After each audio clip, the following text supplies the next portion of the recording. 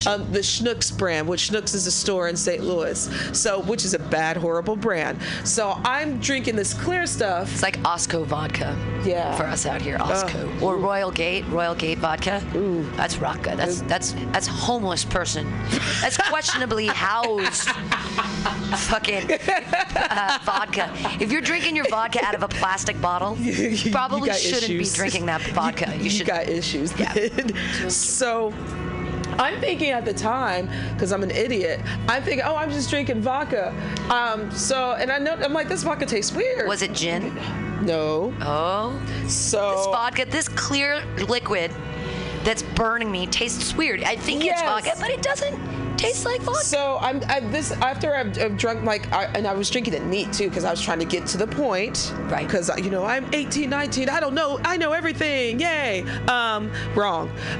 So the person picks up the bottle, they pour it, and they mix it with Coke. I'm like, why are you mixing vodka with Coke? They're like, that's not vodka. It's tequila. And the label. Tequila and Coke is even worse. Yeah. What are these psychotic people doing? I don't know. I don't believe in mixing Coke in anything. Yeah. Well, at least the liquid form. Right. Because I didn't see the label was not facing me. The person pours it, and he puts the bottle down, and it says tequila. Oh my Schnucks. God! And I'm like, you were drinking white. You were drinking clear tequila.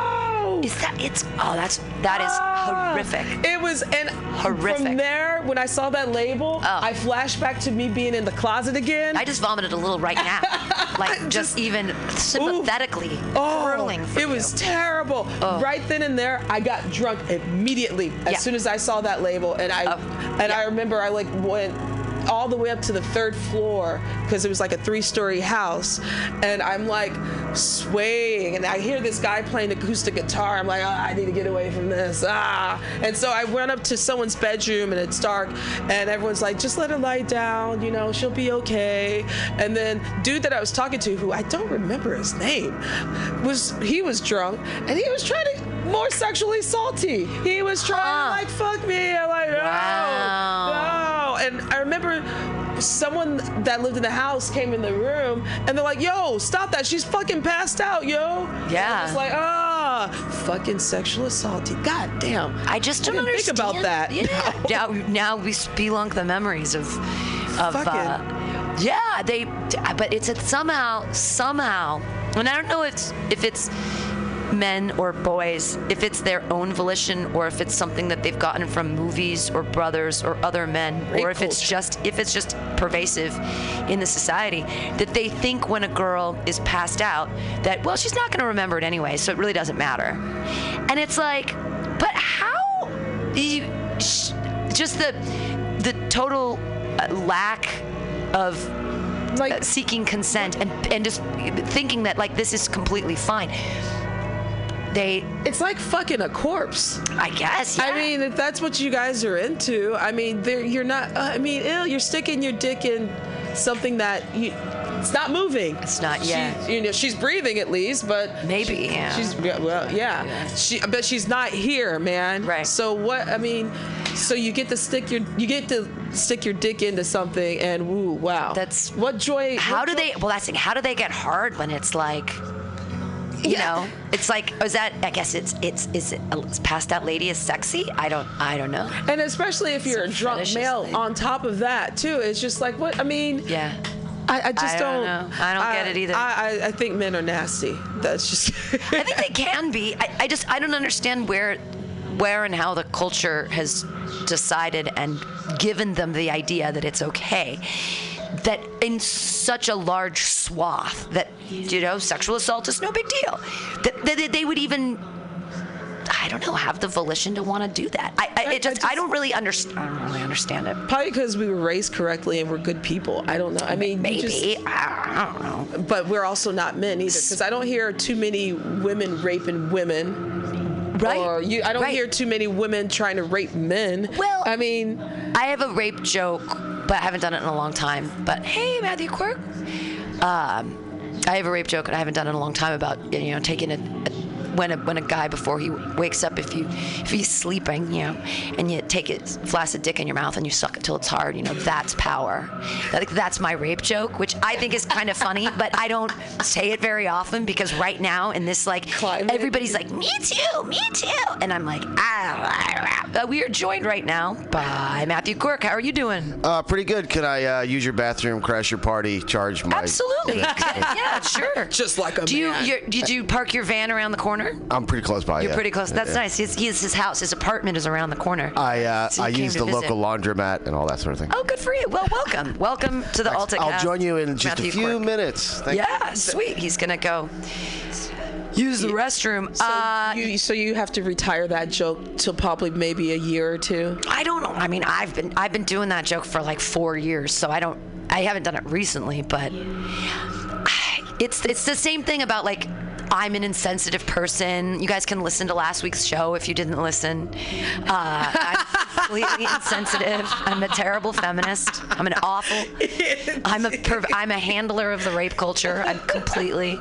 You like men more. I guess I like men more. I don't know.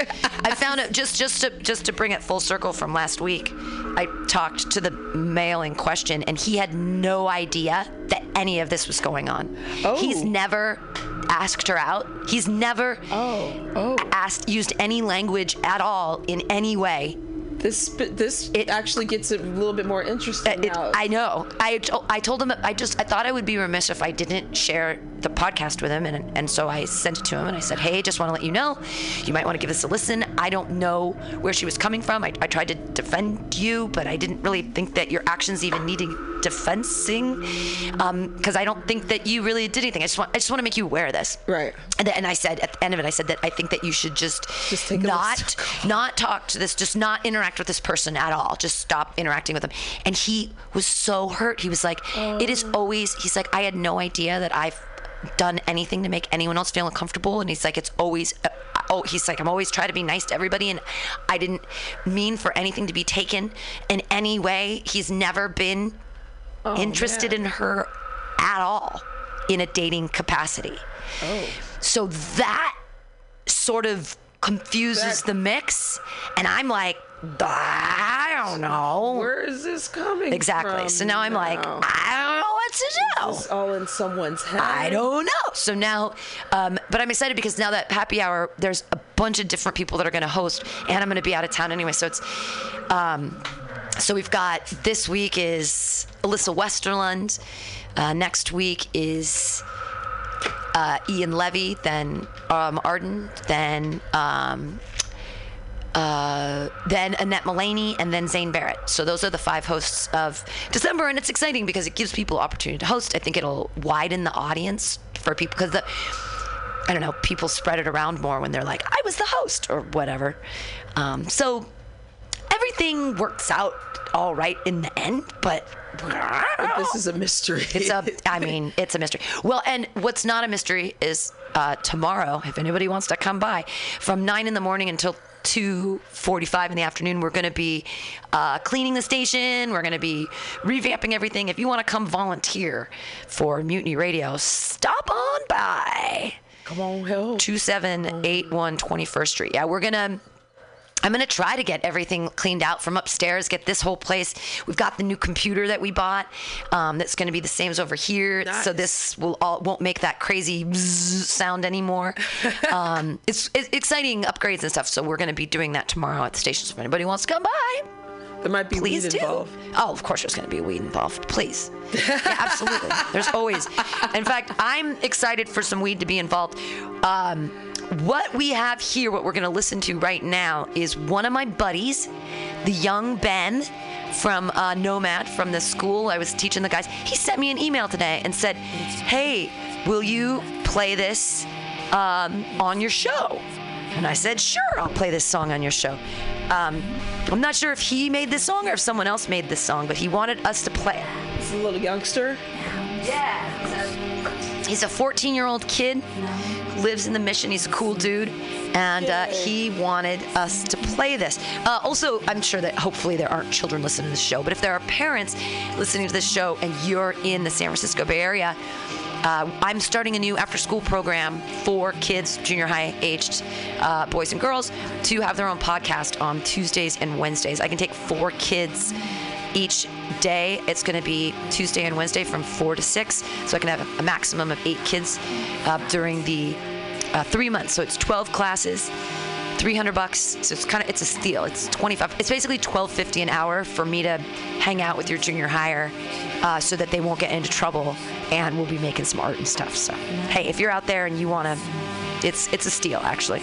But here is the iPhone remix thing that he wanted me to play.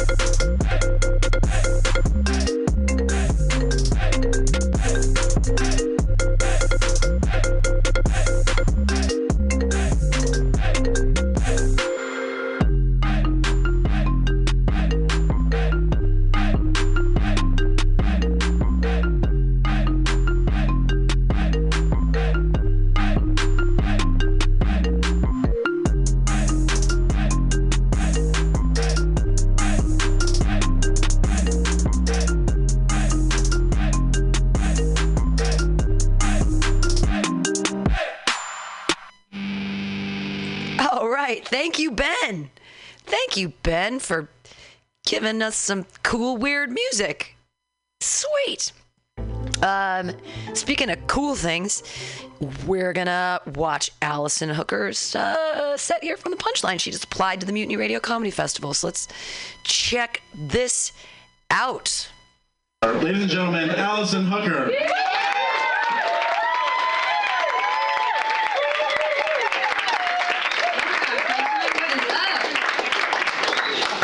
It's true, my name's Allison Hooker. Hooker, yeah. Spelled just like the profession. That's always been fun. You guys can imagine in junior high when I had to write my first initial and last name on my gym clothes. So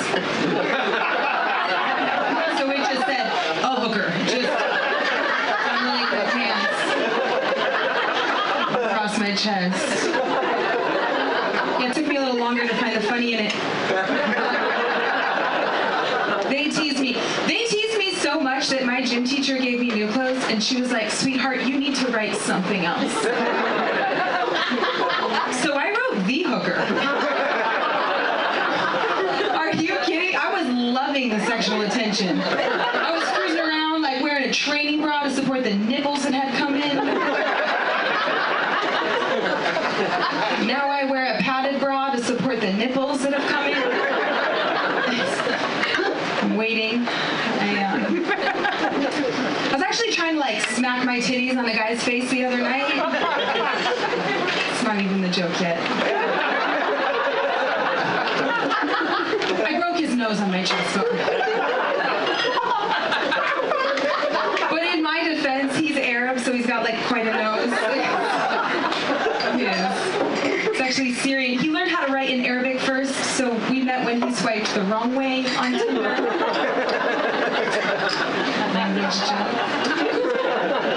So Punchline, round of applause for coming out for yourselves when you could be protesting.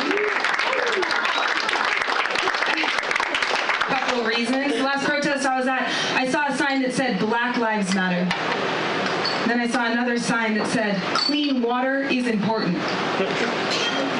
I was like, God damn, we're really breaking it down for people, aren't we?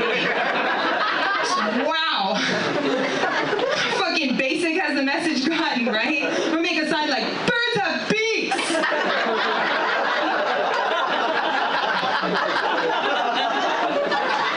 I guess like I have a dream was just way too complex for people to comprehend. So now we've got Black Lives Matter and water is important. And then of course some asshole on the other side of the street has his sign just, all elements are important. Speaking of elements, you guys, I'm pretty sure Mother Nature's going through menopause. It's like heat flashes and cold sweats. Right? What the hell's going on? We're in San Francisco. Actually, I just recently got back to San Francisco. I was out of town for a while. I went to a music festival, which was fun. There was a lot of trap music at this music festival. Round of applause if you like trap music. Not appropriate. Embarrassed to clap. And I don't mean like Atlanta trap music. You know, I mean like trap music after white people got a hold of it and took all the groove out of it. So if you don't know what trap music is, I'll explain. It's like a lot of really big sounds just thrown together. It's like whoa, whoa, whoa, whoa.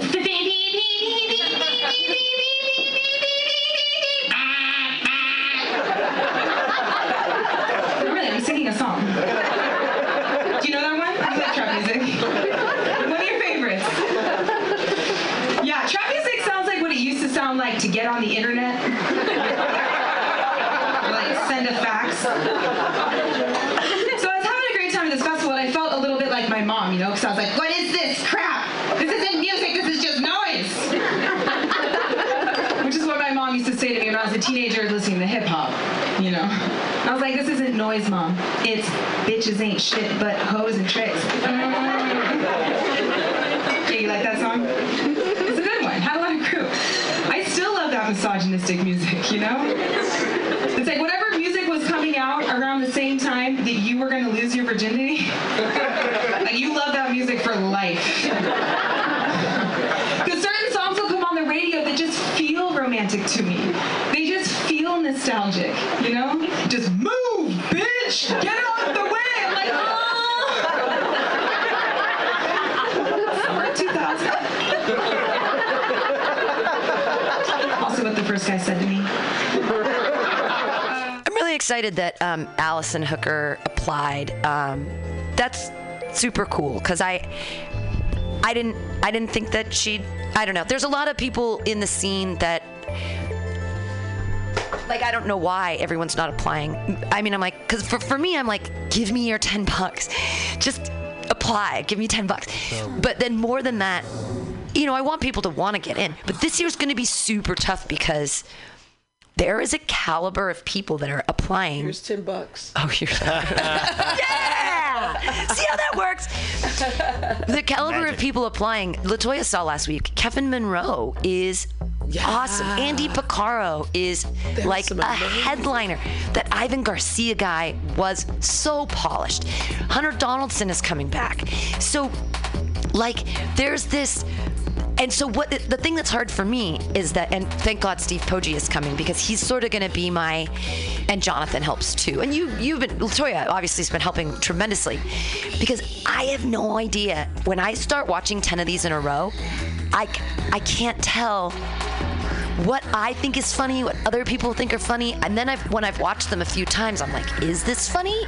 Right, and it because there's different funny for different people. Right. Yeah, and you want to make sure that you're not getting the same kind of funny because you're just going to have repetition. Well, I don't want either. You got to get criteria. Well, I don't want any. Yeah, I need a rubric. I don't want any like hacky stuff.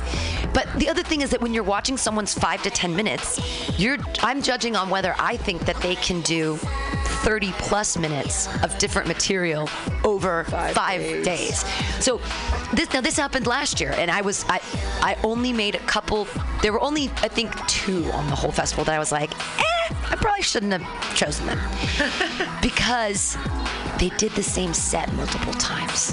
And I was like, you're on a festival with different themes. You get over 30 minutes total. Why would you, and it's recorded, why would you ever do the same set twice? It's tough to know everything about everybody. I mean, it's if I may relate it to sports, being the man in the room, it's like pitching. Some people are starters, some people are mid people, some people are closers. Sure. Like, a guy might have, one killer set and nothing else. Right. And other people are better at just like riffing, or just they got funny bones, so no matter what they're talking about, you're laughing. Sure. Yeah. And there is a thing with funny that's like, I see how that would get laughs. It's not funny. Well, there's also people that are like you, Matthew Quirk, are a serious joke writer. You write your script. By the way, have jokes. I won't force you to play mine and judge it here. I'll let that happen. No. I'll let that happen in the mystery of the. We do. We've been watching some of them on the Altcast because it's twofold. One, it gives stuff so that we don't have to talk the whole time. Yeah. And also, it's an opportunity during the month of November to sort of see what the submissions are, because it's overwhelming at this point. Yeah, sure. I've had like 85 submissions now, and there's still a couple days. I just got 3 more today. I can only relate this. Back in the day, I used to be a big-time weed person, and we get invited to judge, harvest contests. Sure. How the hell do you judge? And you gotta start coming with criteria and be like, even though you can't tell how high it gets you because you're smoking another one in 10 minutes, Yeah. that you got to sort of like develop a system to recognize, like, do I feel this initial thing? Do I feel? Well, the other problem is that the material itself, I'm biased to. Yeah. There's the girl from Louisiana who gets up on stage and she's like, I moved to New Orleans because I'm a drunk. And all of her jokes are about being an alcoholic. I'm laughing my ass off because she's like doing jokes that are funny for me. She speaks to you. It's relatable. Yeah. For me, it's totally relatable. You're her target audience. Exactly. And it's the same thing when there's somebody with like all cat jokes. I'm like, I love it. Now, does it mean it's fun? It means I love it. Cat jokes might fall flat in some arenas. I actually have a show on the festival called Cats, and Other Animal Material, and it's all just jokes about animals. And I just want people to do all animal-centric material, because I have 10 minutes on my cat. I have 10 minutes about masturbating with my cat and loving my cat and my life with my cat. I have a full 10, and I'm sure there are other women or men. I'd love it. There's a crazy cat guy. Hell yeah! Like, Steve Poggi has some cat jokes. But I love cats. But so that's the problem, is that I don't. If somebody is here from like, New York or something, and they do like a bunch of cat jokes, I'm gonna knee jerk them in. Do you know what I mean? Yeah. And they might, because I'll be like, but it's hard. I kind of have to assume that everybody's good, everyone's good and everyone sucks. As comedians, like, we're all great sometimes and we all suck sometimes. And are they gonna suck? Damn. Are they gonna suck on March 1st through 5th, or bombing are is they a chance we take? It's a great equalizer to us all. But like, I hear some comedians who are getting all kinds of laughs with just like redundant material. It's just plain shit. It's like, it's not clever or funny. So you just got to sort of be able to judge, like, okay, I'm not laughing. I don't think it's funny. To me, that's not the comedy I want to do. But I can see how this guy would win an audience over. Sure. Would be.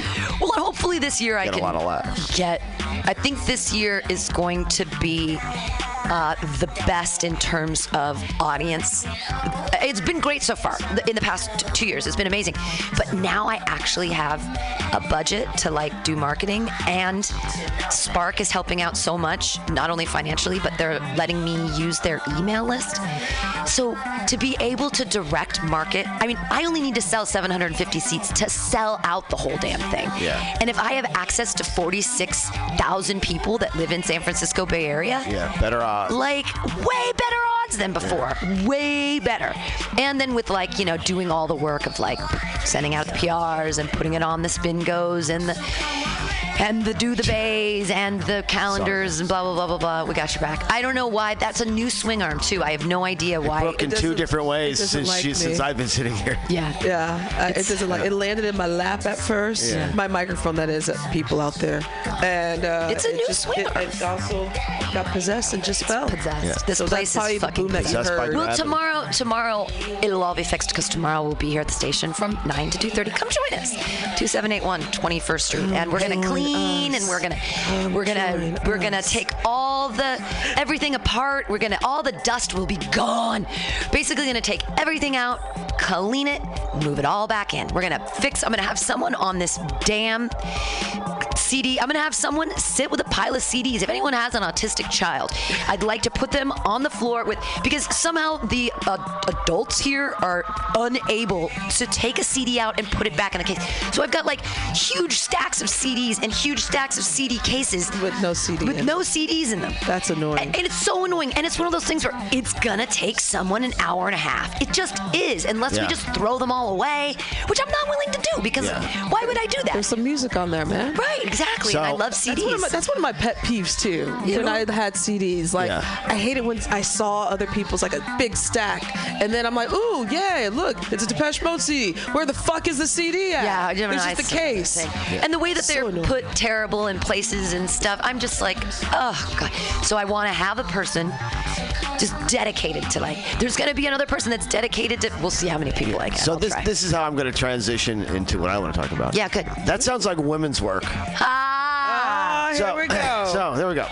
Good. So you're very excited about your misogynistic jokes. It's good. That's funny. It's good. Well, that was just a spur of the moment thing I thought of. But so I wanted, you guys were talking about when I first entered the room, the whole Me Too thing. I've got a lot to say. So sexual assault. Yeah. So my nickname growing up in my family, one of the many, was Maddie Me Too. Maddie Me Too. Yeah, because I had an older brother, and it's like, oh, Joe's gonna go. Oh, Me Too. You know, I was like, Maddie Me Too. So now I can't be saying Me Too no more. It's totally now this movement has erased my history. Just because they can't change the context of it. You can still have your history with the context. You can take it back. You can do that. You can do that. You have a genuine connection to that. Predates phraseology. Predates sexual assault, as we all know. Only started happening recently. It's not from the 60s. But the Me Too thing. Now the Me Too thing actually kind of pissed me off because. Yeah, we've all been sexually assaulted. Yeah, but Me Too, listen to me, we all, I don't want to discount anybody. It sucks that we've been assaulted. It sucks that men can. It sucks that it's pervasive in the culture, that it just happens. And that I'm even like, yeah, of course it happens. We all know that. Like we did right now. Who hasn't been sexually assaulted? Yeah, well, have you heard? I don't know. I have. I think the part of the scary part of it is the fact, like, if it happens at work and it's going to affect your job, or you trying to work yourself up. Sure. You know, where you're going to have to suck a dick or two. Right. But it's called the casting couch for a reason. That's right, the casting couch. Sure, that's fine in porno and Hollywood, but it seems to happen at McDonald's. Right, well, but that's the thing, is the idea behind the casting couch, and the reason it exists as a terminology, is that the woman is somehow in there. She's talentless, except she gives a good blowjob, and she works her way up but the way that we've been taught is it's almost like an empowering idea, whereas it's really just the power dynamic where you're being taken advantage of because you're new and they have the power, and so they're saying, suck my dick or you're not going to get this role, as opposed to, I want to suck dick because I want to get ahead. There's kind of a there's the mentality. Yeah, there's the Madonna whore society played out thing. But then sociologically, and where we've been grown and what we've been told, it's accepted because it's a thing. I think the fact of the matter is, like, I think now that we have a turning point going on between the sexes, is that we're realizing that males have been raised in rape culture. And just even what we were talking about with, like, the tequila stories, as I'm thinking about it, I'm like, oh my God, I almost got raped. But here's the thing, is that women have been taught to be subservient and get married, and your husband can do whatever he wants. It's not rape if it's your husband. Well, that's not true. False. Because you might not want to have sex. Yeah. And he might force you to do that. But legally, it's been okay for years and years. And usually, it's, the rule of thumb. Men used to be able to beat their wives with a stick that was no bigger than the width of their thumb. Yeah. And so if you had big beefy thumbs, but that's the thing, it's a word, it's a phrase that exists. So, like, we're all being like, me too, me too since the 1700s, me too since women existed. There's been a power dynamic that we're finally trying to acknowledge. It's like, Yeah, we've been saying it forever. I am appreciating that, the fact that there have been a lot of people now, like today, it's like every day somebody is fallen from grace. Like today, you heard about Matt Lauer got axed from the Today Show. The first good-looking guy to be accused of sexual misconduct. That's interesting. Yeah. Wow. Yeah, he was like... You know who else? Wow. Garrison Keillor. Oh, from... You're lying. Yeah. I don't know. No. I was reading about that on my way here. NPR's Garrison Keillor? Yeah, He liked to grab Minnesota ass. Public Radio. Yep. He's not alive anymore, is he? Yes, he is. He just retired. He retired from Lake Wobegon. He didn't die. Okay. It seems the most innocent, if his story is even like kind of true, definitely the most innocent of the accusations. He claims his hand just went to the wrong area. Like if she came over to hug me, and I go to hug her at a particular safe area, and she suddenly bends down to hug me, and now I'm wrapped around one of her boobs. Well, that sounds like that sort of thing. Like that sounds like the George Bush. George Bush. The George Bush with grabbing the asses because he's in a wheelchair. So he's like, him grabbing my that just made it easier. Area is right. Yeah. There's a difference between this and this, though. He was doing too much explaining in that article, too. Right. And like, if I actually grab, there, and then my hand is just there, but if there's like a sort of a double pump with the fingers, that's gross. The second one's definitely an intentional grab, and the first one is questionable mishandling. The thing that just astounds me, though, is that all of a sudden we're like, oh, look, we're acknowledging this. But it wasn't even, it was what, 1912 that we got the vote? 1920. Or 1920? And so we haven't, it's only been 100 years since we've been thought of as people that can think. As equals. Women haven't been taught to read. This is all recent stuff. Suddenly we're like, oh yeah, you can't just get credit cards till 1975. It's insane. There's so many ways that women have been subjugated. That might have been a good decision. Fuck off. Well, no, but that's the thing too, is that are women able to control their own finances? Yeah. Absolutely. But that's the thing, the idea in the past that your father's property and you have a existed dowry. long before women had access to the. But in the structure, it was that we all sort of was like, we were like American values, Christianity, marriage, horseshit stuff. Exactly. But the whole thing is that women there was a thing, like men took care of you. You went from your father's house to your husband's house with a dowry so that you had some worth, because you, of course, on your own are just a big walking vagina that makes babies, and while maybe we're talking about it, everything in the world has changed since then. I mean, fair enough. All those rules that applied under were in a time where you could have one job and buy a house. Right. No, exactly. And 6 kids. It was a whole different.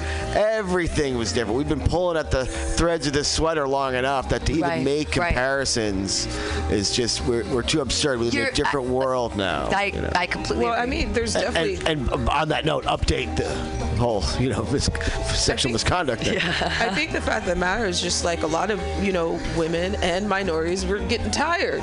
Getting fucking tired. And I think also what probably lit a fire to our asses is like the administration and like the fact of like not being able to get an even wage with men. Right. The ERA was never passed. We still have no legislation that says that men and women need to be paid equally in the workforce. Right. And because they hold it over our heads and they go, well, women just aren't very good negotiators. False. So, but the thing is, I was taught to not be a good negotiator. Right. I wasn't supposed That's to part ask of for more money. Yeah. I didn't know. It was like, I didn't know that when you get a job, you have to ask for as much as you can, because you're only going to get 2 or 3% a year after that. You're not going to get any big bump, even when you're knowledge. So if you feel like, anyways, I've been in the workforce differently than men, and I feel like I was trained, and especially as a teacher, it was like, this is what you make. You can't negotiate. You make this pittance, and this is what you make, and you better be happy about it, because being a teacher is a really, great whatever. And, I made $24,000 my first year out of school, and I had a BA, and I had a teaching credential. I had an advanced degree, and I made $24,000, and I just didn't even question it. And so I've never made more than $36,000 ever in a year in my life, because I'm a woman, and I was married anyways, and my husband made tons of money, so why would I care? Kind of thing. But this is just shopping money. Right, exactly, right? And that's why you would never give a bitch a credit card back in those days, because she has no idea how to do money. She has no concept of money, because why would she have a concept of money when her father takes care of her and she doesn't earn any money? When it's actually the opposite, when men don't actually know how to take care of. I mean, it's mostly men that fall into bankruptcy, or it's sometimes if the woman is in the household, the wife will be like, well, why are you spending your money on frivolous things when we could be saving more? Blah blah blah. Women are better negotiators, and we are better, I feel, economically, because I just feel it depends if we have children or not, because then we're taking care of that other person, and ourselves. But I know some people. Well, then who you have more children. hands on the shopping, the actual expenses, the guy coming in to fix the stuff, like. Except in nowadays, where we've taught men to be entitled little fuckballs that don't have to do anything. Yeah, because one of my buddies, her baby daddy, takes advantage of her. Like, okay, he works, but he doesn't pay the rent, and then the money disappears. And I try to keep telling her, I'm like, he's on cocaine. He sounds like a scumbag. He's a scumbag. But she takes care of everybody. She's amazing, and just the sweetest and most amazing human being. As a dateless man, this is particularly angering. Right? Exactly. Would you date someone with a kid? You wouldn't have a problem with that? Yeah, I'm 50. Who doesn't have, what woman doesn't have a kid at my age? People have been, in college, people had kids. Like, it's not this new thing, it's like, Yeah. But the fact of the matter that she has to take care of a grown-ass man. She takes care of a grown-ass man. That's where I draw the line. I've done that before, and boy, was I stupid. That was one and done. No, when I'm like paying for his rent. Oh, no, that's bad. Yeah. This is on another level. Well, I know some really seedy men. One of my other incredibly great friends had an ex-boyfriend he was one of those guys that didn't have any concept of other people's money. So he went to Best Buy and he used her credit to buy this whole $4,000 TV thing. But then what he did is he took it back, and then he got the money and sold and bought a bunch of drugs. But then he didn't sell the drugs. Yeah, okay. He didn't sell the drugs. He did the drugs. So he owed her $4,000 for like 4 years. She was on his ass. They broke up. And this was when they were together. And she was like, I can't do this anymore. But she was always like, I don't want to leave. I can't leave. Blah blah blah. I can't get a second date, and that shit took 4 years. Right, Give me a fucking break. And so then she was still. I don't think she ever saw her $4,000 again. But the way that she explained it to me is she said, some guys just don't have a concept of your money. They just sort of they don't get it. There's certain people that just take advantage of you monetarily and don't even see it as a problem. They just don't even get it. I find that to be bullshit. Because if I took their money, they'd fucking get it. Right. That was crackish. Super crackish. So, I used to be a drug dealer, okay? So it's like, if it's no big deal, then give me the money. It's like, I don't have, what's the big deal? If it's no big deal, then show up with the fucking money. Right. That argument works both ways. If it's not a big deal, then bring it. But then somehow, as women, I don't know if it's a woman thing, but we're taught to still put up with it and nurture and care, and for them to say, I'll never do it again. This is the last time. I mean, how many women are beaten by their boyfriends, husbands, and so look at the NFL ladies. Mm-hmm. They still marry these guys. They got a black eye at the wedding, They're like, well, I dated an abused woman, and she divorced one guy and married the other, and it's like, well, the first guy was poor and not that great looking. Like the second guy, although he treated me bad, he was rich and good looking. So there was still the bad treatment didn't change, but other stuff did. The economics did. And she was like, well, what more could I hope for than to also get finally have a good looking guy? That's sad. It kind of is, but we know in life you don't really get everything you want all the time. You do make compromises. So you just get bitch slapped. And I think that's out there too. Like these NFL ladies, like, I was jokingly saying the woman bitching about being cheated on by Tiger Woods. Right. And it's like, well, that Home Depot manager that you were dating right before him would cheat on you too. Like, you've got the best looking, most popular, richest dude in the world. I was taught. Yeah, first of all, everyone is trained to want that. I was taught that it's only sexual harassment if they're ugly. That was behind my Matt Lauer comment about the first good-looking guy to get charged with this That's stuff. what I was taught. That's what I was taught is that it's only sexual harassment. Otherwise, it's flirting. That's like if there's a guy at work and he's good-looking and he fucks with you, then it's flirting. But if it's a guy who, so when I worked at Ethan Allen, there was a guy who would sexually kind of harass me, but he wasn't above me. We were probably like on the same level. We were peers, and he would make comments about like if I was on a ladder and I was wearing a skirt, he'd say things like about thongs or he said one time about he'd like a bacon thong or something. He's like something. It was kind of gross.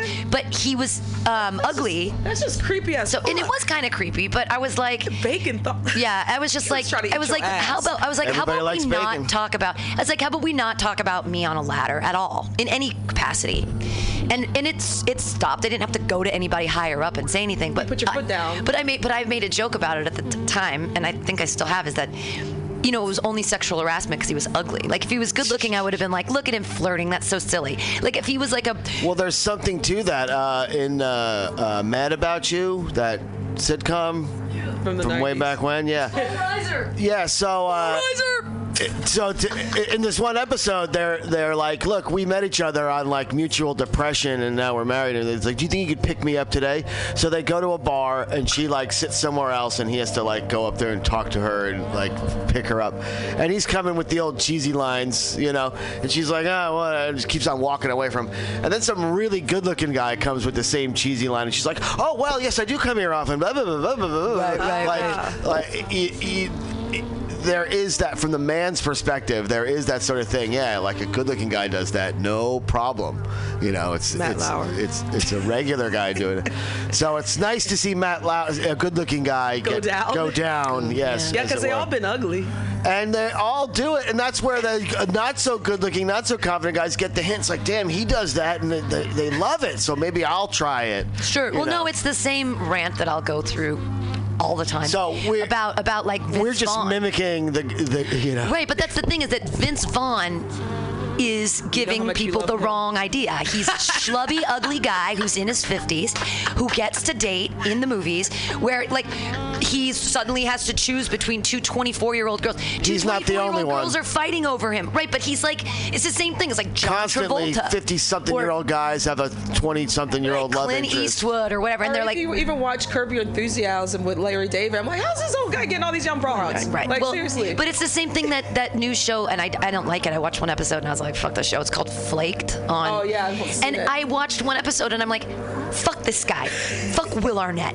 You 50-something. Oh, look at your bottom and you're 50-something. Fuck you. You've got you got a 22-year-old and a 24-year-old hot girl. And both of them are like, oh, you're so amazing, Will Arnett. Fuck you for giving guys over. And it's schlubby buddy friends. I gotta write me a script. Fuck them. Why are they giving people the idea that they can fucking date 24? You know what? Fuck you. 24-year-old girls should be going after 24-year-old guys. How come they're not going after 40-year-old chicks? Right. There are a lot of single 40-year-old chicks who look really, actually look. Some of them look better than 20-year-old. Yeah, some banging hot ones. But the thing is that the 50-year-old guy, he's done with talking to women. He just wants a hot young piece of ass who's pretty and too dumb and just likes everything he says and thinks, wow, he's really great. He's so and this guy is a loser guy on the fucking show. He's an alcoholic, a recovering alcoholic. Right, and it's like, you're a loser. And then you give people hope.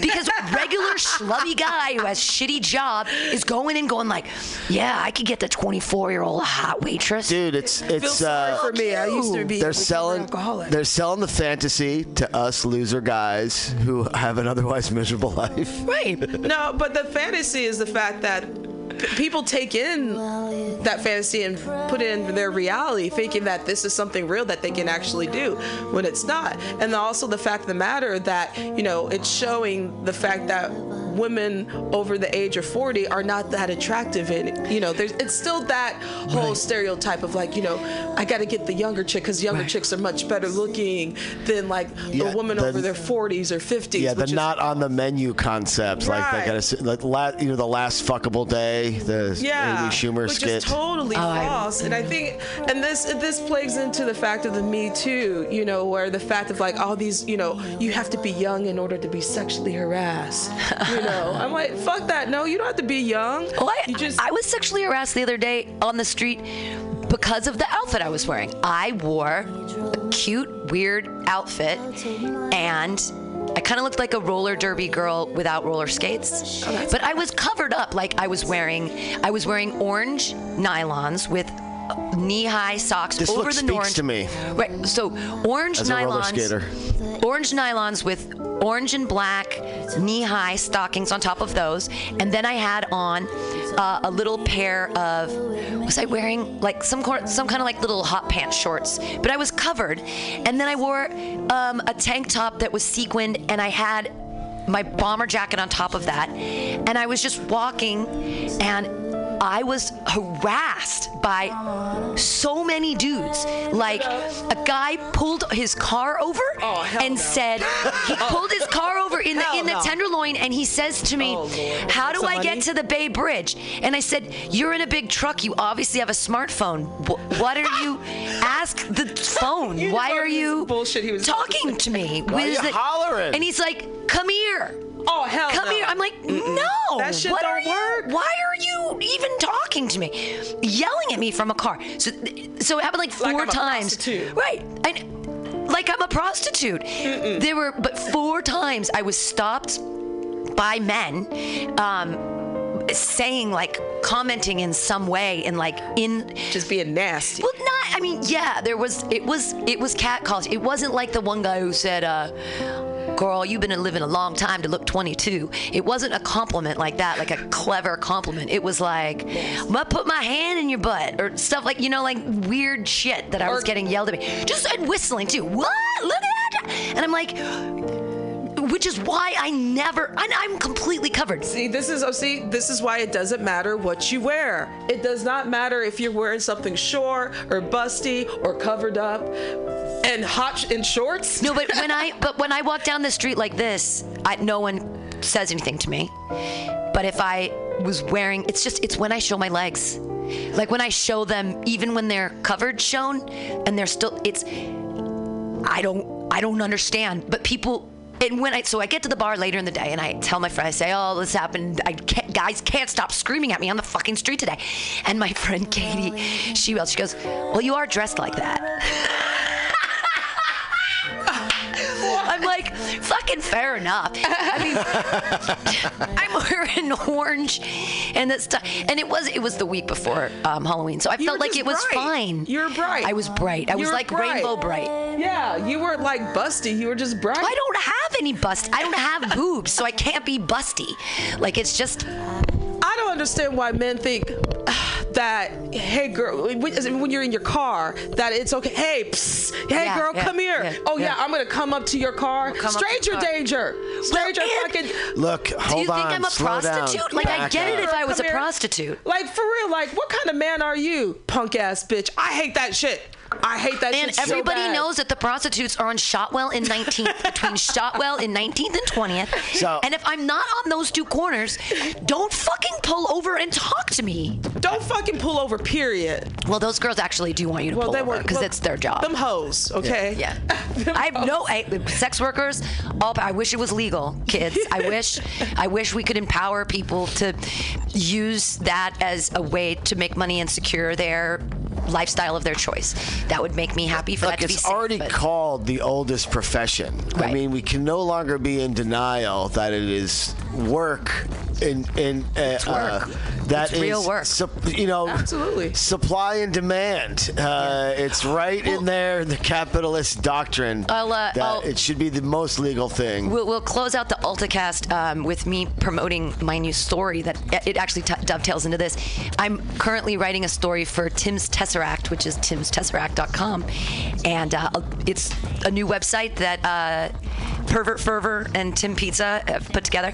And so the story's called Jane 6, and it's San Francisco, the year 2222, and women in the 10 lawn have 3 choices. They can be a sexer, a breeder, or a host, and they have to choose.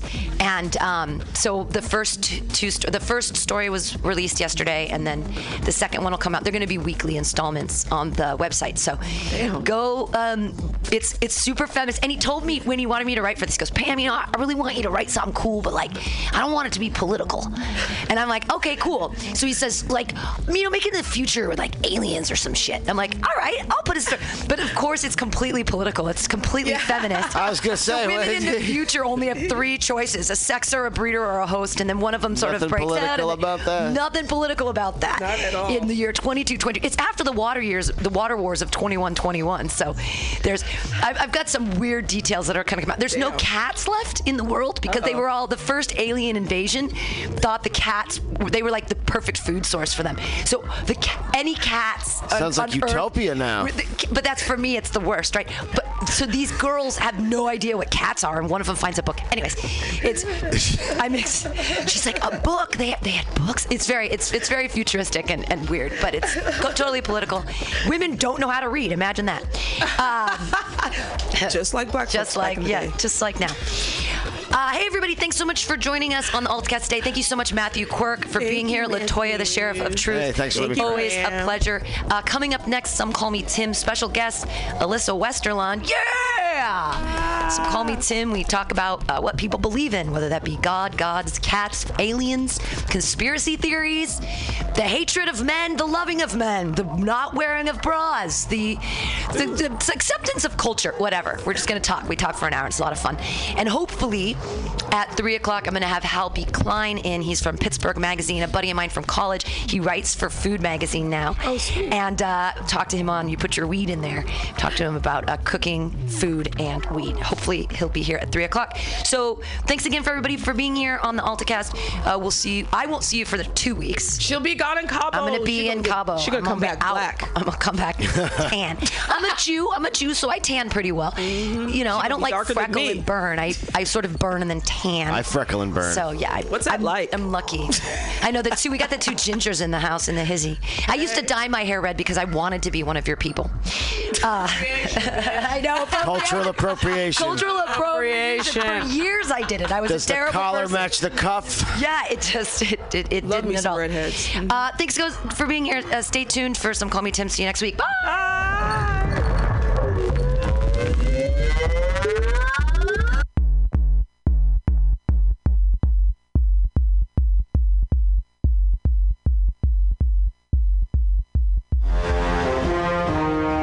Are you tired of swimming through a sea of podcasts? Are ye on a raft without a paddle?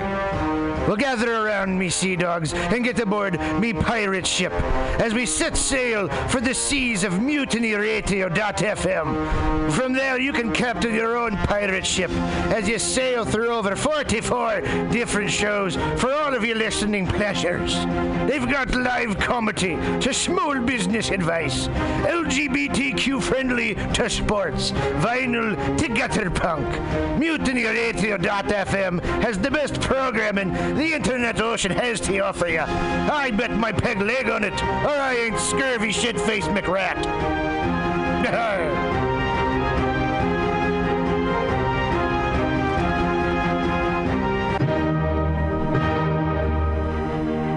Good evening there, my my friends here at MutinyRadio.fm. Chester Cashcock here, and giving you my love and regard as well as movies over there.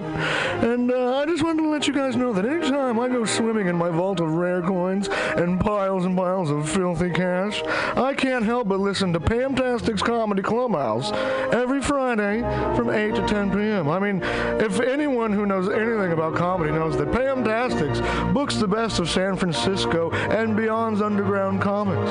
It's a great showcase, and they have a fun time at Pamtastic's deep in the Mission District, where you can laugh off your tushy for a mere $5 every Friday to 10 p.m. And I laugh because $5, I mean, that's what I use to wipe my tushy with. So to laugh it off for a mere $5 is indubitious. But if you can't make it to Mutiny Radio, well, don't even worry. Don't fret at all. You can simply download the podcast post-show and giggle in the comfort of anywhere, like your Aspen summer home on the mountain ridge with the kayak feeling. So all you got to do is just go to podcastics.pcrcollective.org/comedy clubhouse, or you can listen live every Friday from 8 to 10 p.m. as your host Pam Benjamin brings you the best comedy from San Francisco and beyond the universe. And what's better than the universe? It's a cash cock, honey. Yeah.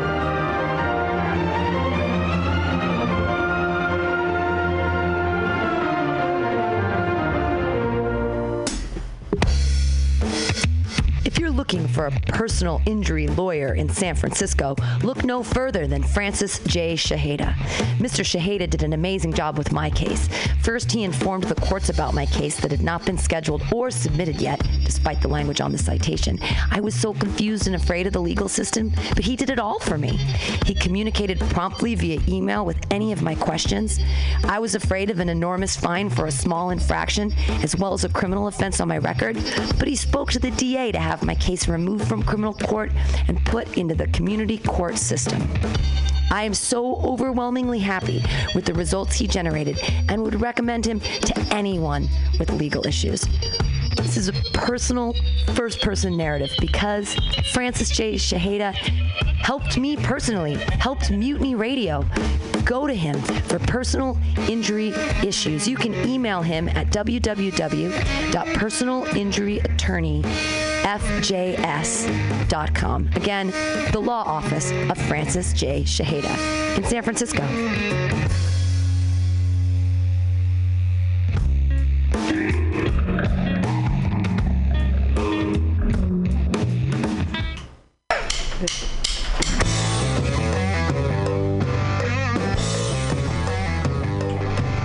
Do you need an awesome and underground space for an event? Look no further than MutinyRadio.fm. Our 30-seat flexible space can accommodate your acoustic band, birthday party, comedy show, dance party, karaoke super fun, theater event, fundraiser. If you think it, we can do it. You run the door and promotion, we run the sound, space, and podcast. Rentals available Thursday, Saturday, and Sunday from 8 to 10 at Mutiny Radio FM's performance space at 2781 21st Street in the Deep Mission at 21st in Florida. Contact Pam at pamsadai@hotmail.com for more options and booking dates. Incredible socialist prices so you can be creative in a free speech space without breaking the bank. That's Mutiny Radio Rentals every Thursday, Saturday, and Sunday from 8 to 10. Book your event now. Trying to hurt me, but boy, how it burns me whenever she touches me. And oh, I feel so lucky. Billy Bob, you ever want to be funny? Well, my dogs think I'm funny, Daryl. Well, I mean, you ever want to be, like, in front of an audience? Like, other than, like, squirrels, dogs, and dead peasants? Well, shoot. From time to time, I've given it a thought or two. You know, if you go to Joke Workshop, there's more than 2 peoples paying attention to your jokes, and they ain't even gonna be jerks about it. Daryl, are you serious? I can get people to listen to my jokes? And they'll even say nice things to you before they tell you how to get improvements. No way. What is this dag-nabbit thing called? It's Joke Workshop. Joke Workshop? Yep, every Monday, 6 to 8 p.m. on the Mutiny Radios. So you're saying I could tell my jokes every Monday from 6 to 8? That's what I'm saying. It's the Joke Workshop Mondays, 6 to 8 p.m.s at the MutinyRadio. Yahoo! $4.99. The Night Space brings you High Time Story Time every Wednesday night from 10 to midnight on Mutiny Radio. Listen to San Francisco's finest underground comedians read crazy stories written by me, Arden, on The Night Space. The Night Space featuring High Time Story Time every Wednesday night from 10 to midnight on Mutiny Radio. High Time Story Time Volume 1 now available on Amazon.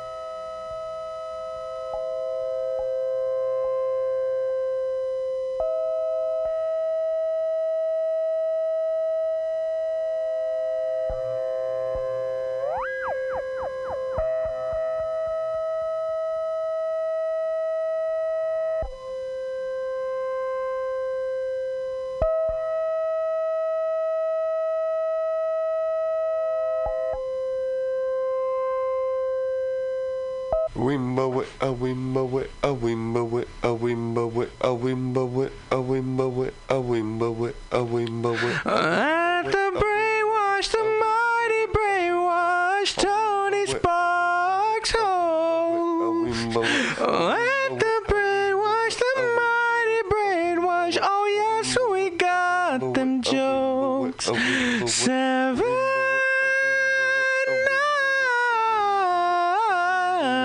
nights a week, sponsored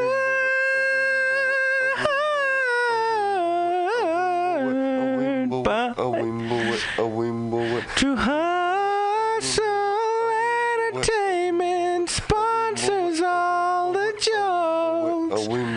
Anthony Medina lets us all tell jokes. Please call specifically for Sid. And jokes, and I don't kid. And the brainwash, the mighty brainwash, oh Tony loves to host. Oh, and the brainwash, the mighty brainwash, oh you will love our jokes.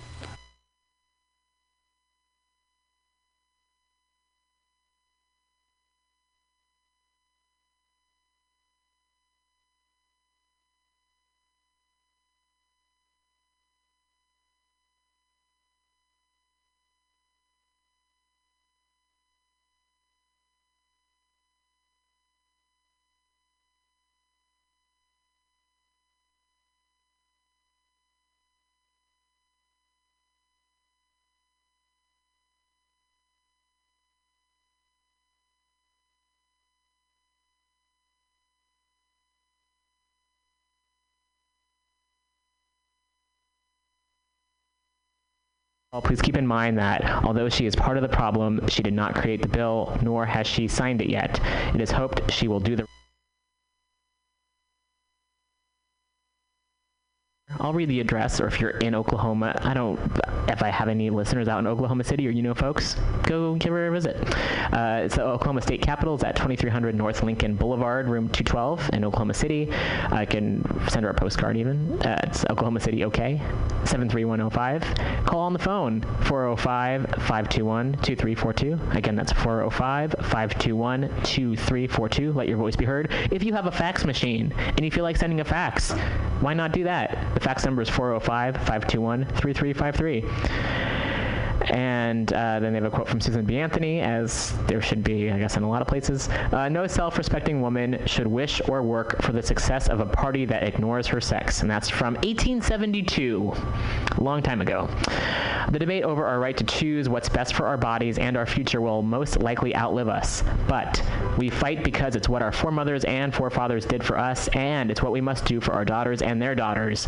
It's been said in different ways that anti-choice legislation will never end abortions. They will only create unsafe abortions. Be sure we are, #, not going back to the alley. And not going back is the only part of the hashtag. To the alleys after that. Here are 13 large and small reproductive rights organizations and social media groups to visit/support. They can offer information and or discussion about women's rights and laws against women. Planned Parenthood, NARAL, which I hugely support. I also support Planned Parenthood, but NARAL more so. Pro-Choice America. NOW, National Organization for Women. NAF, which is the National Abortion Federation. RH Reality. UniteWomen.org. Abortion.com. I'm glad that exists. Fight Laws Against Women. We Are Fuse, and that's F-U-S-E. Abigail Adams Brigade. Pro-Choice Liberals. Stop Patriarchy Now. And Center for Reproductive Rights. Also those last two, yes. The Guttmacher Institute is an excellent source of women's reproductive data and current legislation. Many thanks to Meteor Blades for reporting this news and for his continued pro-choice advocacy for women's reproductive rights. You can read the story here, and they have a link to that. And so we march on, and we are #not going back. And you can find all the links to all these organizations on the Facebook page, facebook.com/weeklyrev. I think it's time for some more music. Here's another song that was performed, and it's kind of angry, but also has a nice beat to it. So play this music, and then we'll be back with some more stories, some positive and some. We'll find ways to make it positive.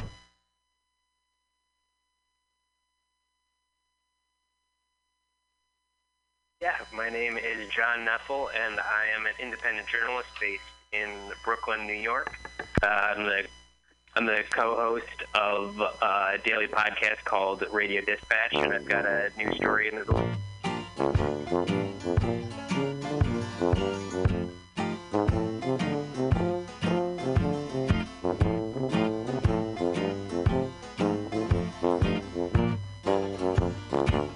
I want to be seduced.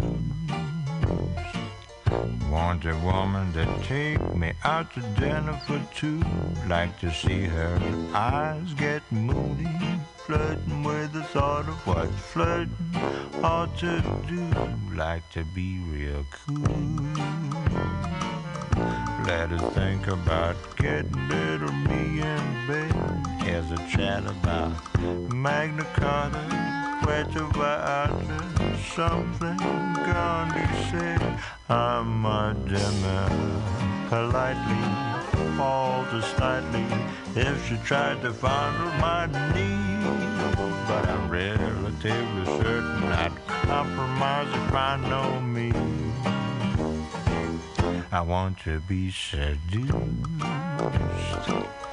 Want a woman to talk to me suggestively. Want to hear her say she'll be with me tomorrow morning, drinking hot jasmine tea. Wanted to make me laugh,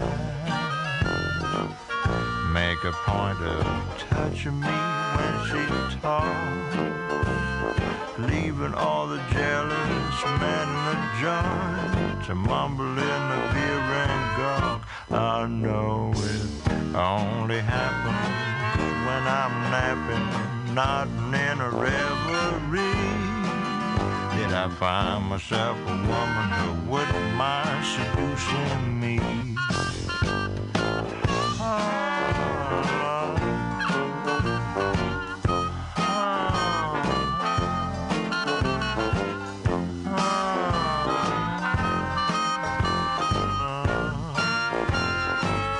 I know it only happens when I'm napping, nodding in a reverie. Did I find myself a woman who wouldn't mind seducing? Starting from the moment that we've been introduced, I'd like to find a woman who wouldn't mind seducing me. And we are back. Oh, and that is loud. Does it feel like I'm right in your ear? Does it feel like I'm right next to you? Does it feel like I'm inside you? Because I am. I'm deep in your soul. I'm deep in your heart. This is really loud. Like, is there something going on? Is there a reason why it sounds like this? It's the audience. I mean, somebody in the audience wants to listen to loud music. We probably have deaf listeners. Those are the best kind. You can make mistakes. So anyway, on tonight's Regarding Sex with Spicy Spice, we've had an interesting beginning, and we're moving right along through to the middle. And I'm very excited tonight because I have a wonderful, beautiful guest here in my studio audience. And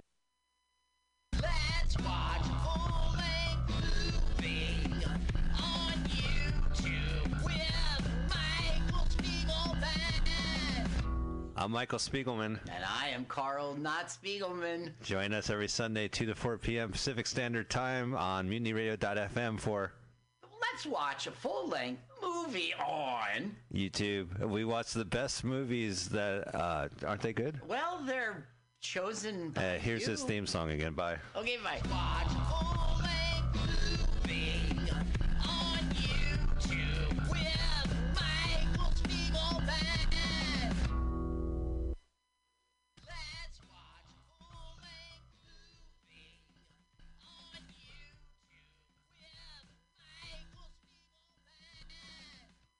Michael Spiegelman. And I am Carl, not Spiegelman.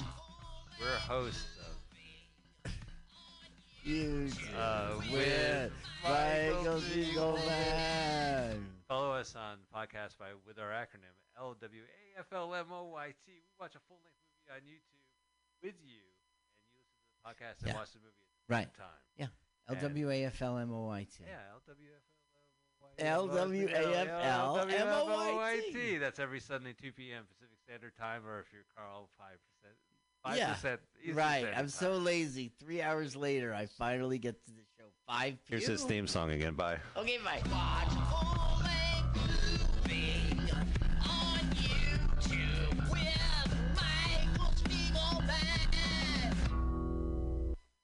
Carl, test.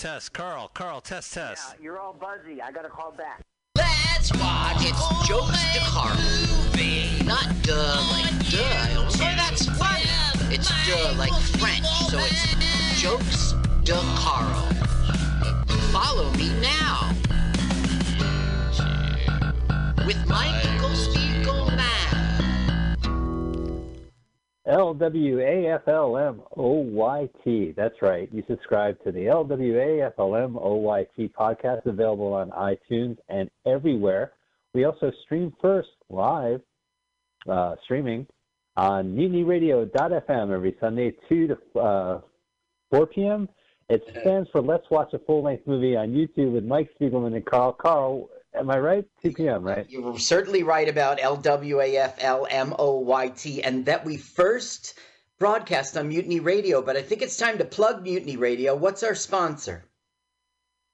Oh, our sponsor is MutinyRadio.fm, where we stream live. We're part of a great Sunday lineup. We even have a show called The Edge of Insanity at noon prior to us. Great show with Paul Brumbaugh. Why don't you contribute to the station? Keep it going. We have a GoFundMe, which I believe wrapped up in September. However, you go to Venmo and throw some Venmo bucks at Mutiny Radio. Carl, I'm really excited to have Paul Brumbaugh here with us. Hi, Paul. Hey, guys. It's good to be here with you guys, too. It's been so long since we've all been so live in the studio, we almost forget our time slots. Yeah. Almost. Yeah, so we want you to listen to Paul's show. We want you to subscribe to Paul's show. And we have Paul here. Here we'll be doing our countdown very shortly. As we count down the movie we are going to let us watch, a full-length movie on YouTube. Carl, what is the movie today? Today we're going to watch Munchies, thanks to your popular demand. MUNCHIES, 1987. Munchies, 1987. Put in the YouTube search. Greatest year ever. We like Kev's All right, so go ahead channel. Kev's Movie Channel. I'm going to subscribe to Kev's Movie Channel. But look at the movies first. Every episode you subscribe to yet another. I want to leave a mark. I want them to know I was there. I existed. I used your video for other means. So go ahead to type in Munchies, spelled like it sounds, 1987. You'll get to the link from Kev's Movie Channel. Click that link. Hit pause, move the timer to 000. We want to play this movie the same time with you. We want you to listen to the podcast and watch the movie on YouTube at the same time. That's the only way you can truly experience LWAFLMOYT. And to LWAFLMOYT. Paul, can you say the initials? Paul, can you say them? Yes, I can. You probably want me to do it anyway, don't you? Yes, please. Yeah. Okay, it's LWAFLMOYT. I'm going to snip. Professional. That's a great ad right there. That's a professional ad right there. LWAFLMOYT. All right, well, ladies and gentlemen, we're going to do the countdown, and I'm very excited. Not only is Paul here, but we're very excited to have Paul do the countdown. So what's that, sir? I just want to be clear. KEV''S Movie Channel is hosting Munchies 1987. Take it away. Kev. All right. Paul, please. The Countdown King is here himself. We please welcome Paul Brumbaugh. All right, man. I think I've got it. I've got the Munchies. Oh, you mean the movie. All right, guys, here we go. Put your finger right over that triangle. Let's do this thing in true Munchie style. 3, 2, 1, go. launched. True Munchie style. Log stardate 2027. Uh-oh, Stardate. Dear Cindy. Star Trek reference, Carl. It's our Star Trek connection. An asteroid by the evil Klingon. The Star Trek connection. Every movie we watch either has actors or references to Star Trek, right, or sexual abuse. Yeah, right, or sexual. Is that Corman? Yes, that is. That is Harvey. Harvey. And I don't know who that guy was. That's the everyman. It's everyman white guy. Harvey Korman Jr. Yes. Well, his name is Waterman, which is ironic from Waterman. It's his name is Paul and his father is Simon. You know, Harvey. Simon Waterman. It's an archaeologist, and believe it or not, he's looking for alien space stuff. Interesting. What a waste of time. Right. They don't exist. Yeah. Who gave them funding? You gonna find a leprechaun? Look at their dig. I'm gonna look for special effects. Right? They bought a tent. They got a cooler. Corman's there. They got some props. Give him a glove and a baseball. So look at Benny Hill. Paul wants to go to Los Angeles and be a stand-up comedian, and he's like, "Son, Los Angeles is like New Jersey with earthquakes." Is that true? I guess that's true. I'm from New Jersey and California. It's a weird thing to say, and it's our author's first joke. Well, New Jersey tend to be used as a punchline, right? We can admit that. And the 100 years of comedy in America. But the meeting. So maybe that's it. Meeting. I'm sorry, Paul jumped. He put on a parachute and bailed. Well, I'm glad we woke him up today. As today merges into another day. Well, we were the highlight of Paul's day. Don't forget, we want you to listen to Paul's podcast, The Edge of Insanity. It's excellent. The Edge of Insanity. Check it out on MutinyRadio.fm. Yeah. Yeah. If you go there, there's a podcast archive page, and you can find our 200 episodes and Paul's 200 episodes. Yes. Happy searching. Yeah. Be like an archaeologist. I guess Indiana Jones made archaeology movies cool again. Yes, exactly. Usually it's like a bunch of nerds getting chased by a mummy. Okay, so what's about to happen, I'll spare you the details. It's like Machu Picchu, and, they got an interpreter, and anyway, he's about to find a creature, okay? And that creature he believes is an alien, and that will prove that there are aliens. It's alien ancient aliens kind of thing. And that'll make Simon very... Aliens? Mm-hmm. He's going to find the munchies. But aren't munchies aliens? Well... I have to use plural when I say munchie. In the end, the munchies are not aliens. Just to ruin this for you. Oh, Jesus. First off, why is Harvey wearing a fucking San Francisco Giants cap? And also, in the 80s, were they in San Francisco, the Giants? Yeah, they were. The earthquake happened around then. Okay, there they find a cute, adorable creature who speaks Spanish. Aw. Hey, yo quiero Taco Bell? Right. And they're going to put him in a duffel bag and take him home, essentially. That's what's going on here. There's only one of them, you see. It's not plural. Well, the title says Munchies, and we had watched... We should say that last week's episode, we had watched a family entertainment movie called Munchie, which is the unofficial direct-to-video sequel to this movie. And it was reset as a kid's film where there was one creature, a munchie, who spoke and helped the kid. Dom DeLuise. Yeah, the voice of Dom DeLuise. And Munchie helped a young white boy deal with his mom's dating. Right? Because his dad was not there and his mom were dating and he didn't like the stepdad. Right. But Munchie, put a matchstick, a wooden match in he gave him a hot foot. Stepdad's shoe. Gave him a hot foot. And they laughed and he felt better for himself. By the way. What's that? The sequel has nothing to do with this movie. Well, this movie is an R-rated kind of teen sex comedy from the late 80s. The only connection we have is that Roger Corman produced these movies. Yes. For his various entertainment mediums.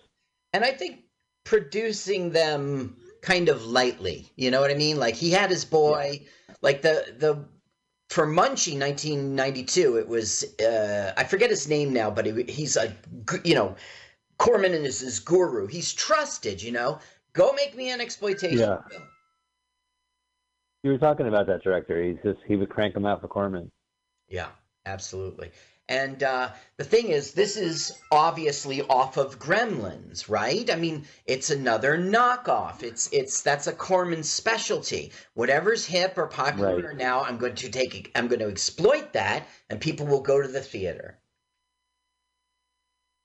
Harvey Korman. So Harvey Korman being in movies is a special thing. He was in Blazing Saddles, and that's about it. Like, was he in Disney movies? Was he part of the Appleseed gang or whatever? The Apple Dumpling gang? No, well, Corman had he was, before he was on the Carol Burnett Show, that's how you really know him. He was on Flintstones as the Great Gazoo. Uh-huh. That's right. That's the classic Rosie O'Donnell joke saying that the Flintstones were unrealistic when Gazoo showed up. He was in the Munsters for 3 years, doing just, I guess it was once every year he was there. And there were several films by Mel Brooks. It wasn't just... So what other movies? High Anxiety? High Anxiety, that's a great one. Yeah. Remember he was dating the Nurse Diesel? It was a really good one. Was he in Spaceballs? I don't think so. I'm not a fan of Spaceballs. I know everyone else is. I don't get it either. It was just kind of a weak comedy. I mean, I get the nostalgia of nostalgia, but I just don't. It wasn't a good film. It was better than Dracula Dead and Loving It. It was better than Robin Hood Men in Tights. Although I guess they're equal. Do we have Pan Am? No, United. So United's still around. Okay, now... Oh, this is pre-9/11. They're back home. It's pre-9/11, but there's a joke. Listen. Gentlemen, kindly step aside and disrobe. So it's the girlfriend. They're home with Munchie in the bag, and this girl was in Gremlins. Really? Yeah. Phoebe Cates? Yeah, and the director... no, her name is Nadine Vandervelde. We know her in this show from Moving Violations.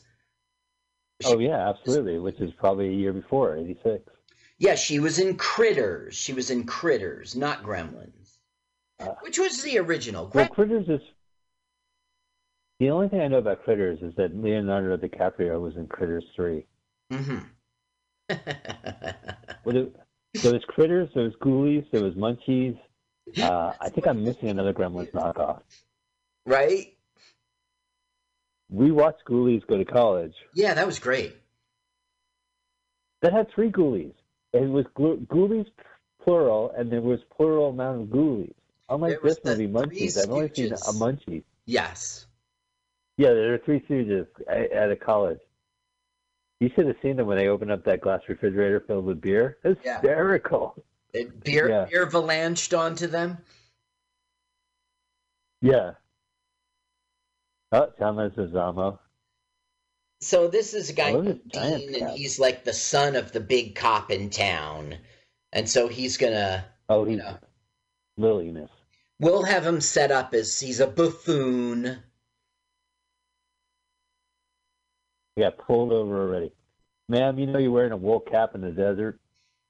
She isn't being pulled over for speeding. She's being pulled over because she went a few decibels over the noise ordinance when her car backfired.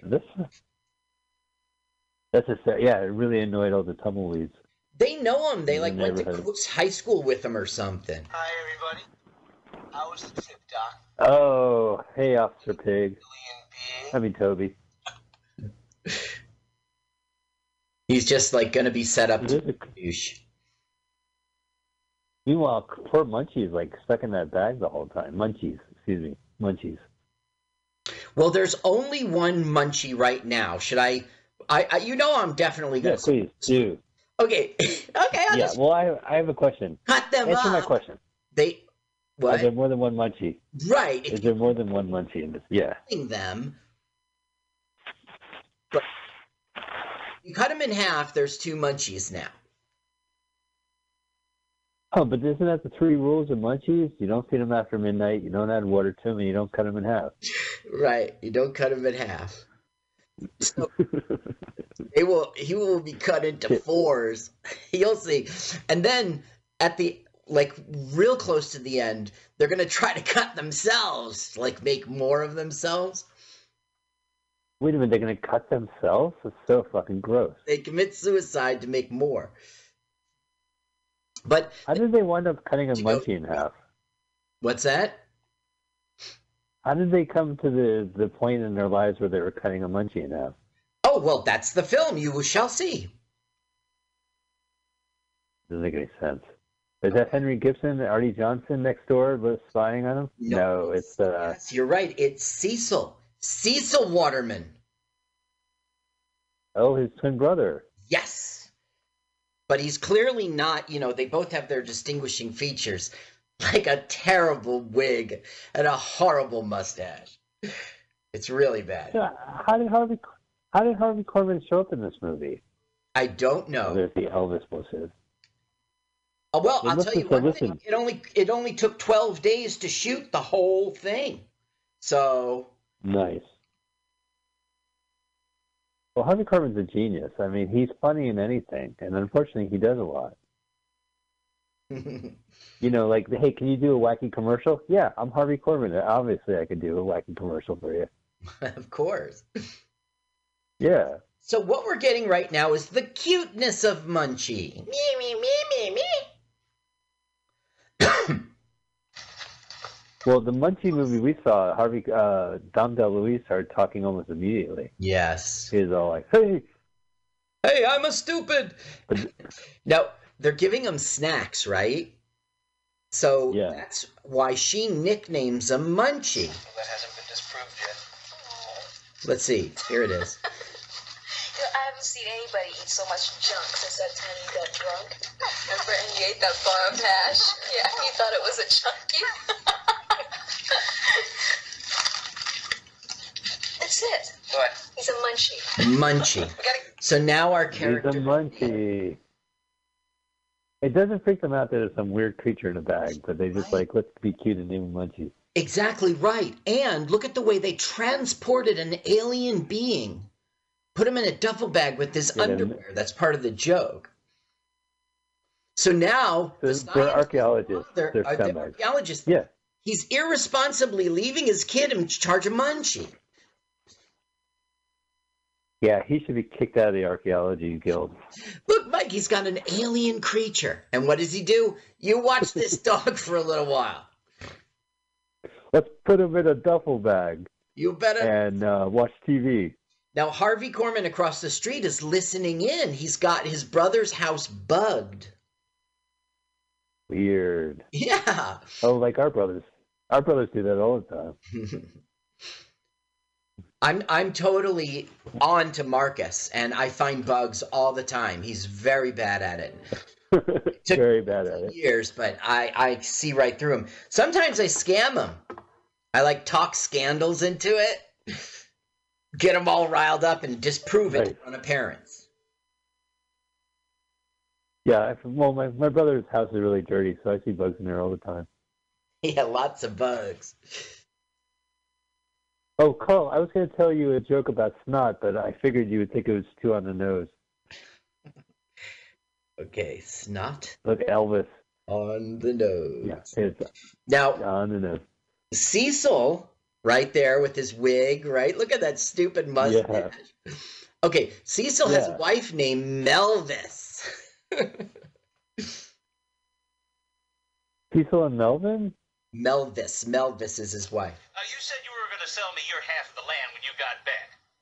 So here I am. And whoa, there's 2 Cormans in one shot. That's right. They got Gabe Kaplan. It took 12 days to do that. They got Gabe Kaplan. Gabe Kaplan. Yeah.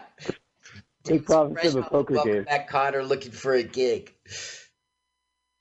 Oh man, no way, man. Gabe Cap was my hero. He became a professional poker player when it wasn't cool. And ever since that, he does color commentary. Like, he's part of that scene now. He doesn't need, like, stand-up or sitcoms. That's right. He did it right. He still made it. Yeah. He made it. You know, every week I check for the movie Fast Break, the movie starring Gabe Kaplan as a basketball coach. Oh, right. And every week I can't find it. Right, Fast Break. I remember. I didn't see. I might have even seen it. It's weird. Remember back then, like, let's just be old timers for a second. A movie came out in the theater. Yeah. It was out for a week, and if you didn't see it, you didn't see it. Oh, I'll even out-timer you on this. I was on a plane ride as a kid, and that was the movie being featured on the in-flight entertainment, Fast Break. And of course, my parents were good. You know, we were lucky to be on a plane, let alone get, you know, amenities like headphones or whatever. Yeah, we're not spending money on that. So, and it was an R-rated movie. I was really psyched, but I couldn't watch it. You know, but I flew across on an airplane. That was pretty good. Yeah, that's pretty cool. So is this his deadbeat son? Kind of, yeah. This is Dude, and Dude is a stepson. Cecil says son. That implies that it's from Melvis's first marriage or something, but no, she adopted him. Huh. Now, essentially, Cecil, Harvey Korman 2, is saying, you're going to help me do some evil shit, or, like, I don't know, he threatens to kill him. Yeah, he's going to choke him like a Homer Simpson. Yeah. Wow, isn't it weird in these end days to see someone wear a bandana on his head? And not their face. Be covering your face. Now, you see, these are just regular goldfish, but we're getting sold a story that they're tropical fish, and he's in love with them. Oh, so someone's going to ruin it, right? They're going to drop sushi in there or something in the 80s? Yeah, well, they'll just be victims of the munchies, and, you know, it's just another way. Right. You know? Now, the woman who directed this, her name's Tina Hirsch, and she was the film editor for Gremlins. Oh, so she knew her way around the puppets then? Well, no, I mean, this film is its own. I'm just saying she was a part of Gremlins. She was their editor, so, like, I don't think it was Corman Corman did produce this. Anyway, he snapped her up to be in this, to give it legitimacy. And he's got the woman from Critters, you know what I mean? He's trying to make it legit. And he's Corman. So there's a legacy. Mm-hmm. As it's from the editor of Gremlins and the star of Critters comes Roger Corman's Munchies. But I just want to say this, Tina Hirsch edited 3 films for Corman. For Roger Corman in the 70s, so this was her directorial debut. Oh yeah, she came to him. Well, you know the story of Roger Corman, how there's a lot of filmmakers who made it through his system will say that it was like a great learning tool, and he, you know, famously used like James Cameron and Martin Scorsese, gave him an opportunity to kind of just crank out Piranha and what have you. Mm-hmm. Like a lot of people think that, like Roger Corman's contribution is kind of like, you know, but it was such opportunity. He made movies happen, and sometimes he had gold. And he, just like you said, there a whole like little mini industry of making films revolved around this man. Yeah. A lot of opportunity. Yeah, I don't know if like he's been around for years. Ooh, by the way, Carl, I'm a gremlin on the streets, but a Munchies in the sheets. Yeah. Corman's movies aren't good, but you know, he's been around for decades, and I haven't heard like a bad thing about him. Like he hasn't been Me Too'd or anything. Look, he bumps into him, and it's just this look, and they stay there forever. I don't know if Corman had anything to do with that, but like these bad movies are sometimes really good. Well, you do have Harvey Korman, right? Uh-huh. You do have like Harvey Korman, so you want to utilize Harvey Korman. He's one of the greats. You know, I don't know him personally, but I know that he's one of the best in sketch comedy. No, I don't. Huh. Oh, I know Tim Conway. Sure. Oh, sure. Good. Conway will have lunch with anyone who will pay the bill. Who else was on the Carol Burnett show? It was there's one actor that I always see. That, like, he's always young and has like crazy hair, but he's always in the Carol Burnett show, and I can't think of him. And there was also the woman who played Mama's Family. Yeah, who complimented like so much of Carol Burnett's sketches. I just know her face, I guess. Okay, so this is all plain. Look, I want you to see that it's not even a puppet. It's a stuffed animal. Uh-huh. A little stop motion animation, maybe, at most. Well, they've got like some sort of fishtail going on. The thing is, there was no budget or money put into, like, they can't bend joints. They're stuffed animals. Right. Well, we should note that due to budget constraints, this whole action sequence takes place in their kitchen. Due to budget constraints. We are not shooting outside this house. We only have 12 days. No, that's a good take. No, that's a good take. No, we're not doing it again. Well, you know, Corman was known for making movies, shooting them in 2 days. Bucket of Blood and Little Shop of Horrors. Wow. They were going to tear down the set, and he said, well, wait, I'll make a movie called Little Shop of Horrors. And he did in 2 days. Wow. So that was when he was directing, though. What's with this T-shirt? How 80s is this movie? Is it a Grateful Dead shirt? Yes. See, right now he's complaining that he wanted to go to the Berkeley Hacky Sack Festival. And he said, no, you're coming. We celebrate Hackensack. So he's doing the same thing that his brother did. He's saying to his son, watch this alien creature. See the gun? Yeah. He's always threatening to kill him. It's kill his son. His stepson, but... His stepson, yeah. So maybe the menace isn't the Munchies. Maybe it's your stepdad. Oh, that's missionary. They're still fucking. Oh, it's not missionary. Some kind of funky missionary. It's like a 6. Missionary. It isn't a 69. It's a 6. Right. Now it's an L. It's a greater than sign. All right. So now, like, the Dead? The Munch, yeah, he's into the Dead. That's what it's all about. So the Munchie's not really causing any trouble. I mean, he's just being like a little dummy. But he'll get annoyed with him and start getting physical. And when that happens, the Munchie just starts to change. Really? Watch, slam into the wall. Nice. He hasn't been mistreated by That's anyone. exactly what you... There's bird tweeting noises. That's so unrealistic. First the Great Gatsby, now that. Forget it.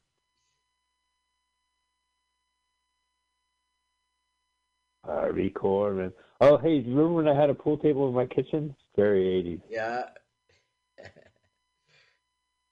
This is like MTV's like crib, you know, where they're like, "Hi, I'm Martha Blackburn. Welcome to MTV. We'll be showing videos all hour." You know how they had their cool apartment. You see that special effect? Do you remember? That took a lot of money. Do you remember the FX, the TV network, the cable network, when it first came out? They had like the FX house, and they'd be like, "We're showing Batman reruns here at the FX house." Okay. Yeah, it was before they did original programming of Batman reruns content. Yeah. Look, yeah. I just want to say again, man, it's embarrassing to me for Roger Corman that these are stuffed animals, toys. They're toys. They're not puppets. They didn't even like have a prop team like create an original puppet. They just took an existing toy and added fangs. Watch. Did you see how it's inanimate in that shot? Yeah. Uh-huh. Ouch! I feel bad for this actor. Oh, uh-oh. Now he's really going to He's getting pissed. Chew, huh? Scratch. That's my cue. I get it. That was a pool. So look, he pulled right. shotgun. He said guns. The fuck? He's in their kitchen. But this guy has like acupuncture needles. Right, but fondue needles. He's shooting a gun in his own home. Like his father said, "You watch this animal for me," and now he's chasing it around to kill it. All right, well, you had to be there. This house is so 80s. It looks like the house from the Twilight Zone movie where that kid trapped everybody. Yeah. Wow. Got the sticky fingers. So I can't tell if there's product placement or they're just poorly just shot. You know, they just said, okay, put some Cokes here and wear a Grateful Dead shirt. Yeah, I doubt it's product placement because it's Corman and it was quickly done. I don't know. Look how it's a toy. Yeah, you're right. Okay, I'm going to stop complaining about it. It's a toy. We get it. We played with toys before, right? Let's just play with toys in the movie. Oh, no. He cut it in two. He did it.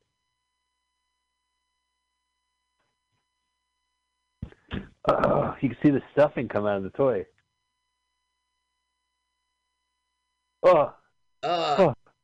I guess I'm pretending to be hurt. Must stick face in fridge. Look. This looks like the kitchen that Roger Rabbit chased around. It must be after midnight. Okay, now. Or he must have fed him. Cecil went to the train station to pick up Melvis. Melvis. Melvis. You know, Melvis is a hero to most. How's my baby Dude doing? Oh, fine. The kid's name is Dude. He just loves you. The thing I'll never know, though, honey, is why you agreed to adopt. Here's why she adopted. When you left that no contest. Okay, I'm listening. I don't know. I guess I just felt sorry for him because he was so ugly and stupid. Yeah, and that's how we got married. Now, it was only cut in two, and yet we're getting multiple. Good. The movie's fucking called Munchies. Right. And this is half hour into this fucking movie. I want to see multiple Munchies. So this is a trilogy. So this is a theatrically released wink on wink movie that went straight to video called Munchies. The video sales were good enough that Corman and a new production company produced Munchie in '92, which is a kids movie, and then they made a follow-up to the kids movie called Munchie Strikes Back. And we saw Munchie last week, and we just had to see the original. Yeah, we just had to. Yeah, we had to. I made you. Yeah, I got you. I like this one. Come here, Uncle John's band. You like this? It's clean. Now look, they turned the sound up so loud that it killed him. Shut up. Yeah, that's the plot. You just saw him die. They turned up the sound so loud it killed him. The volume said, "Well, how would it kill him?" Well, the volume is set to knob. It's set to 9. Shit! Murder most loud. Yeah, right. Oh, now they got a fucking gun. It was a murder most loud. That's like the lamest Murder, She Wrote episode. Now, there was a gun. So the Munchies conveniently decided, to have fun with a gun. So now the thing is, they know everything. Listen, this is what's incredible. They're just born, as you know, but they know everything. Right. They're all one of them sounds like Cheech, and the other sounds like Chong. They're getting turned on right now by her dance. It's grew up and went to college. Oh, trapped. Yeah, trash. Isn't he proud of him? There, I got the puppeteer's hands out of them. Aww. Guys, they're fucking Munchies. They're going to survive that garbage can. What are you thinking? They had a gun. About their ears. Up, gun. Now, look at Melvis's Cadillac. I know. It's 80s, 50s kitsch, right? the Elvis references, the pink Cadillacs with the fins. It's all 80s takes on 50s culture. 50s. Yeah. 30 years earlier. That's always the way it is with nostalgia.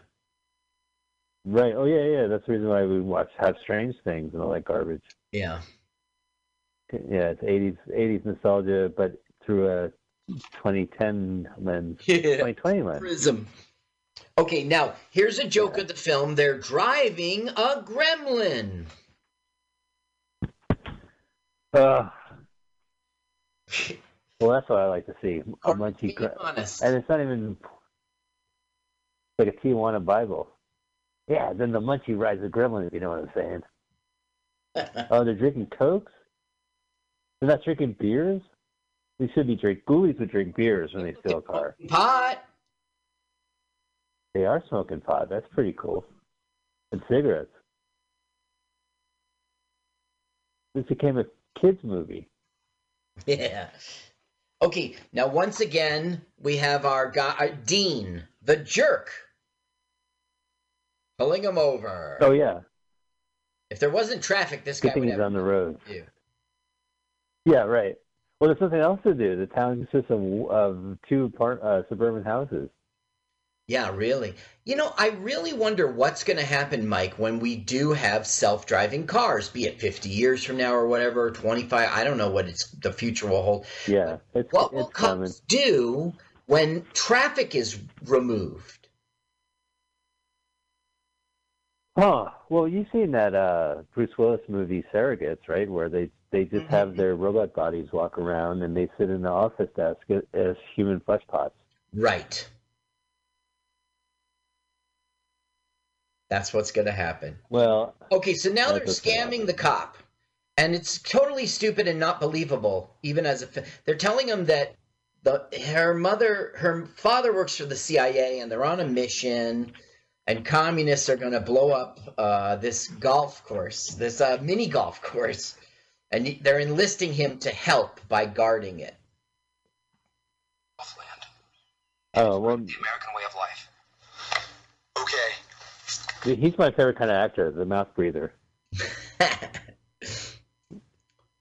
By the way, it's not believable in real life in the world of the movie, suspending disbelief. It's not believable that this guy would believe that and go off to hide to.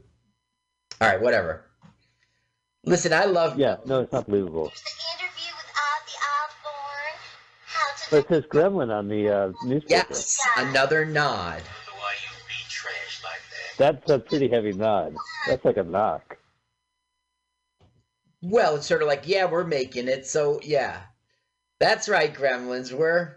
Gremlins was old. This is at the end of the fade, the craze, you know. Yeah, but so I guess it's just we're talking about like we live in the Netflix world, but this is a video store world when this came about. Yeah. And it also it doesn't matter. Like he got the movie, whatever movie theater it played. But then the video went straight to the wall, and it was next to your copy of Gremlins. You know, like, and Gremlins also is interesting because the original was like in '84, but the sequel was like